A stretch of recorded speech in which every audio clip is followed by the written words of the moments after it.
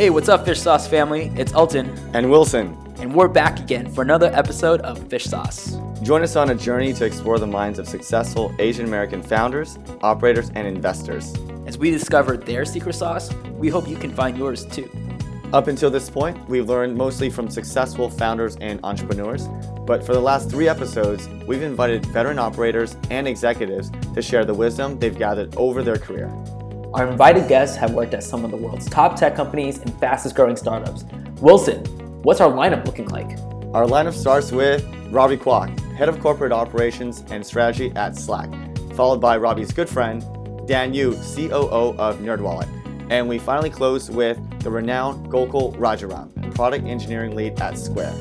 In this week's episode, we have Robbie Kwok. I've known him personally for the past 2 to 3 years, and we met while I was actually stalking his LinkedIn profile. I decided to reach out because we coincidentally had the same last name. Wilson still believes he's my uncle. Our relationship all started from just a LinkedIn message. Since then, he's been a mentor of mine, finance to the startup world, and he's been super influential when I had so many questions during that transition. Robbie has worked at some of the fastest growing companies during its growth phase like Yahoo and LinkedIn, and during the journey has connected with some of the most influential names in tech. Listen in to hear Robbie's incredible career and how his close relationships have gotten him to where he is today.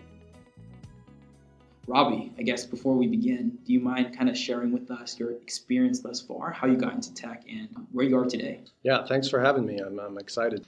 I would say I started my career in investment banking. This is in the late 90s, and it was in the technology investment banking group at Merrill Lynch.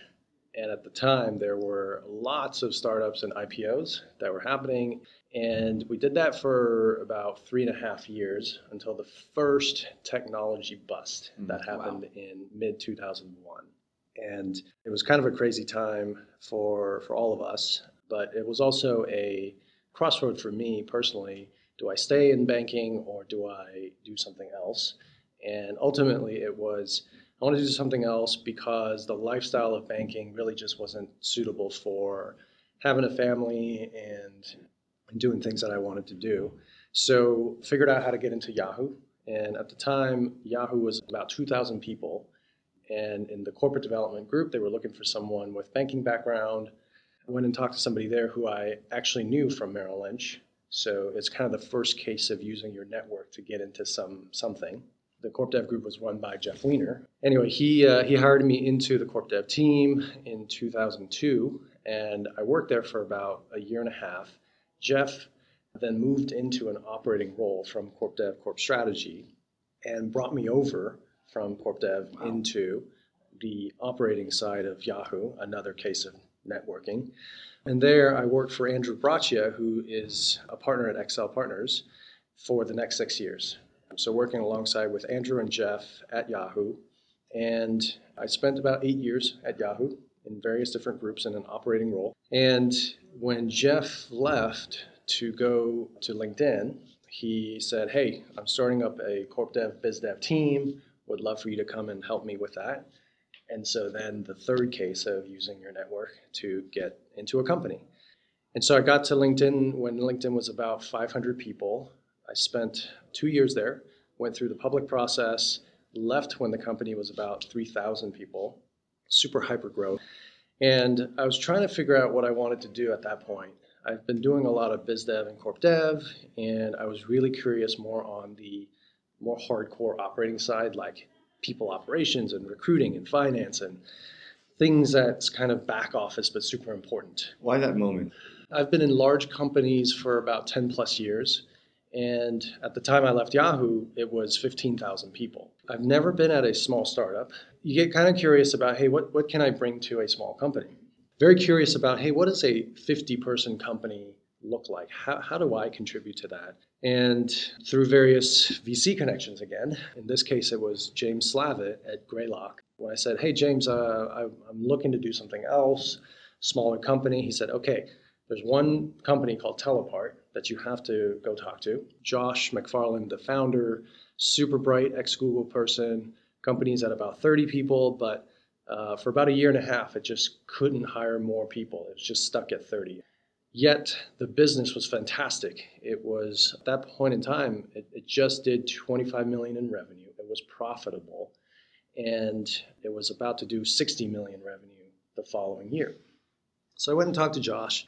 Really struck a chord with me, who he is, what he's good at, what he's not good at. And he said, hey, look, I need someone to come in and take care of all the things that I don't really have time for. People ops, recruiting, facilities, finance, legal, biz dev, corp dev. So anything business related. So I go. And it's probably one of the hardest things I've had to do. He didn't want to hire 3 or 4 different people to do those roles. He wanted for the lack of a better term, a business athlete who can learn and figure things out and be successful at them. And my past experience has been a lot of business athletics. The term that he and I use to describe someone like me is a knot untangler. There are these knots problems, and it's really hard to untangle a lot of these things. And you may have seen certain knots, but then most of them you probably have never seen. And so how do you study this thing from which angle? How do you tug at this area first and go around and do another? I screwed up a bunch in the beginning, so it wasn't like I'm the perfect hire. But the point is I was very interested in those things. I really took the time to learn and figure things out really quickly. So when I joined Teleport, it was 30 people. And over the course of 2.5 years, we grew the business to over 100 million in revenue. It was very, very profitable. It was 85 people by the time we sold to Twitter. And I was also part of that process to engage with Twitter and other companies to sell Teleport. And that was interesting. That was the first time in my career that I was on the sell side of things.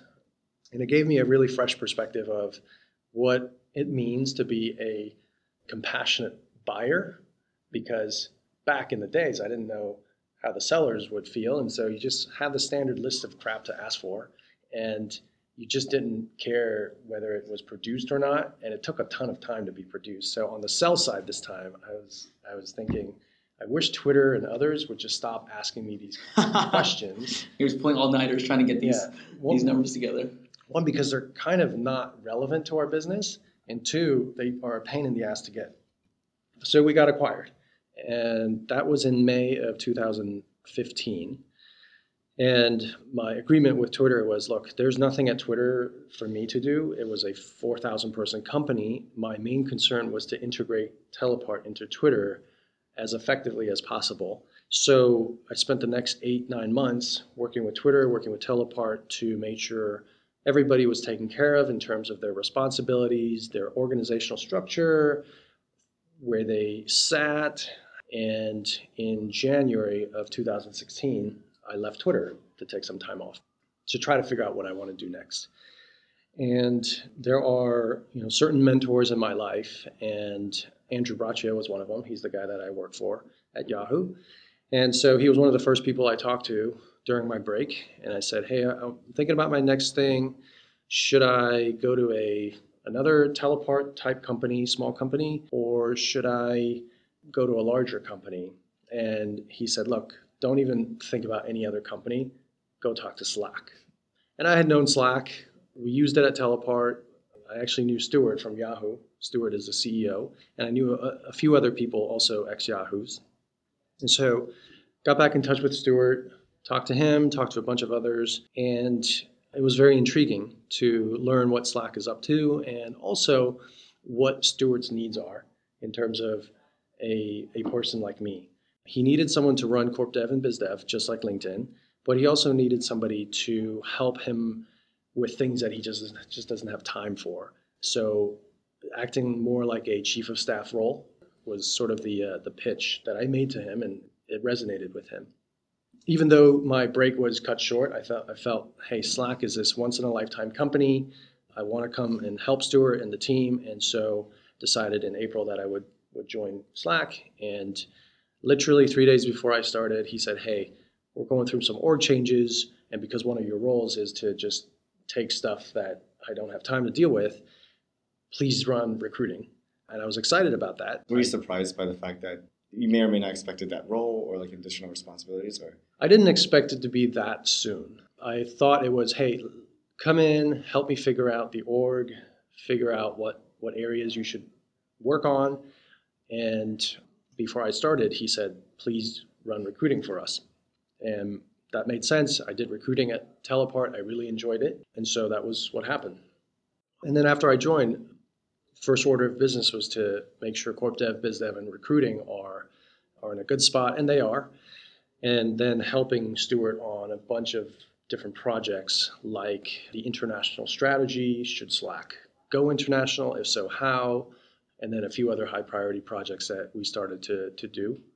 You know, I can't help but to look at your LinkedIn and saw your headline is that the most effective way to do it is to do it, right? How does this motto kind of flow throughout, either from the early experiences or even recently? Is this something that you live by, or is it your mission statement? I don't know if it's my mission statement.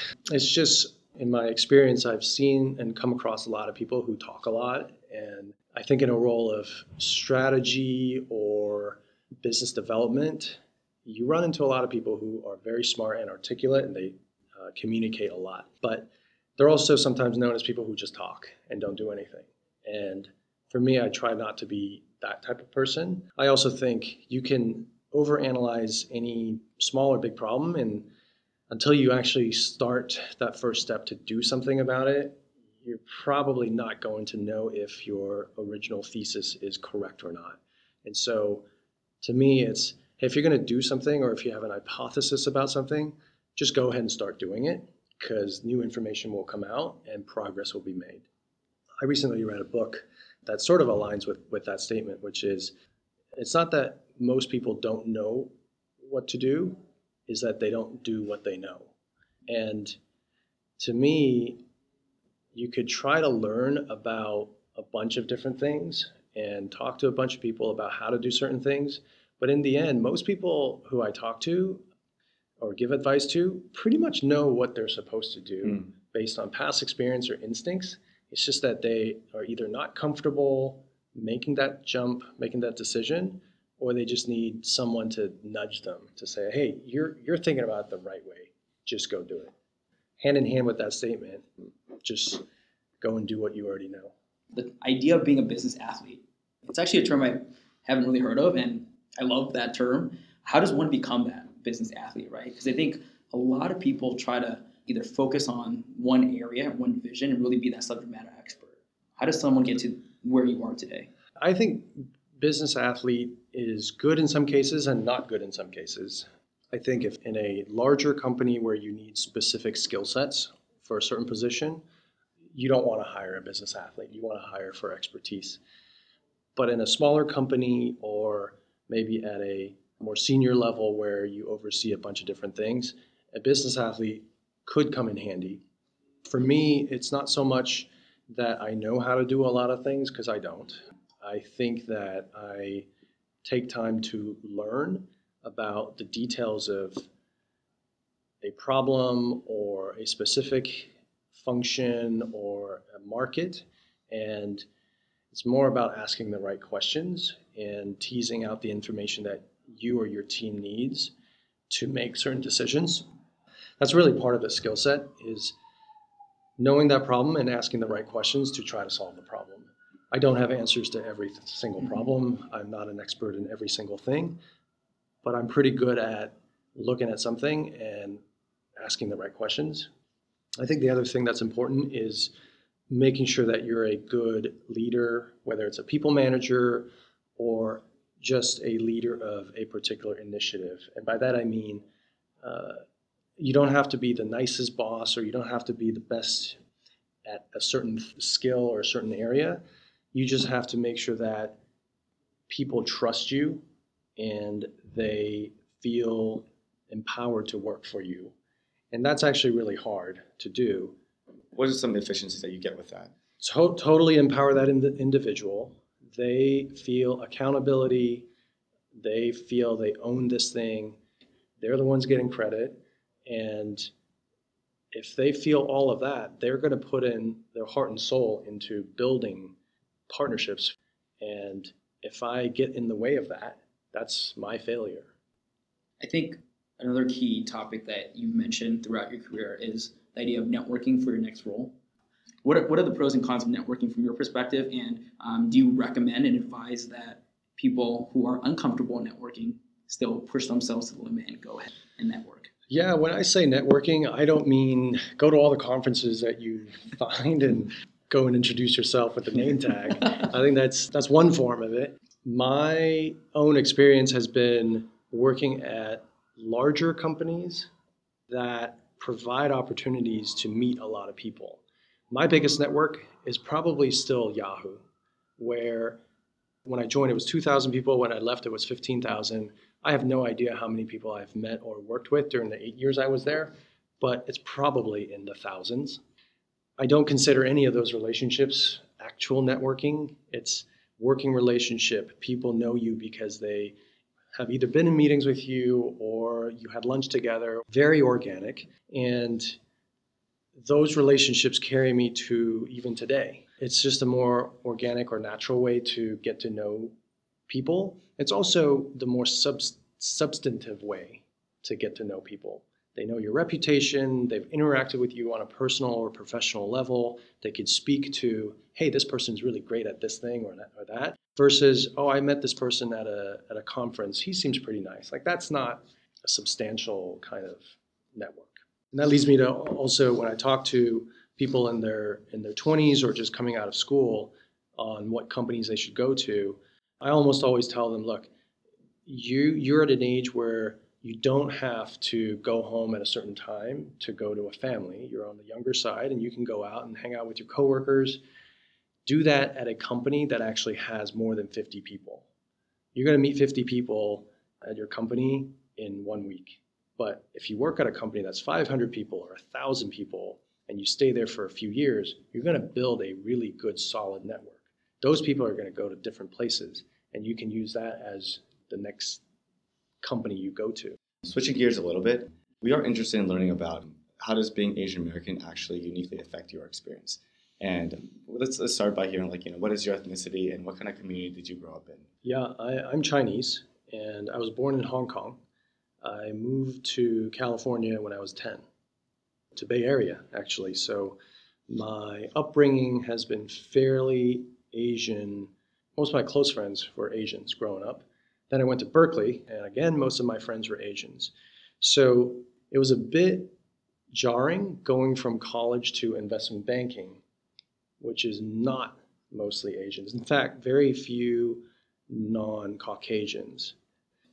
It's one of those things where if you're not as outgoing or articulate or just don't have a fear of talking to strangers, you'll do well, right? Banking is a lot of people interactions. So if you're not naturally inclined to be social and have been exposed all your life to all kinds of different scenarios, you have to learn how to do it. It was hard for me. I often wonder, hey, should I have just done engineering at school? Pretty good at that stuff. I took a class and then I wouldn't have to talk to people. And So would you say you're naturally, I'm guessing, like introvert or less sociable growing up? I still am. At a conference, I'm not the one that goes up to people to talk to them. I'll find people I know and talk to them.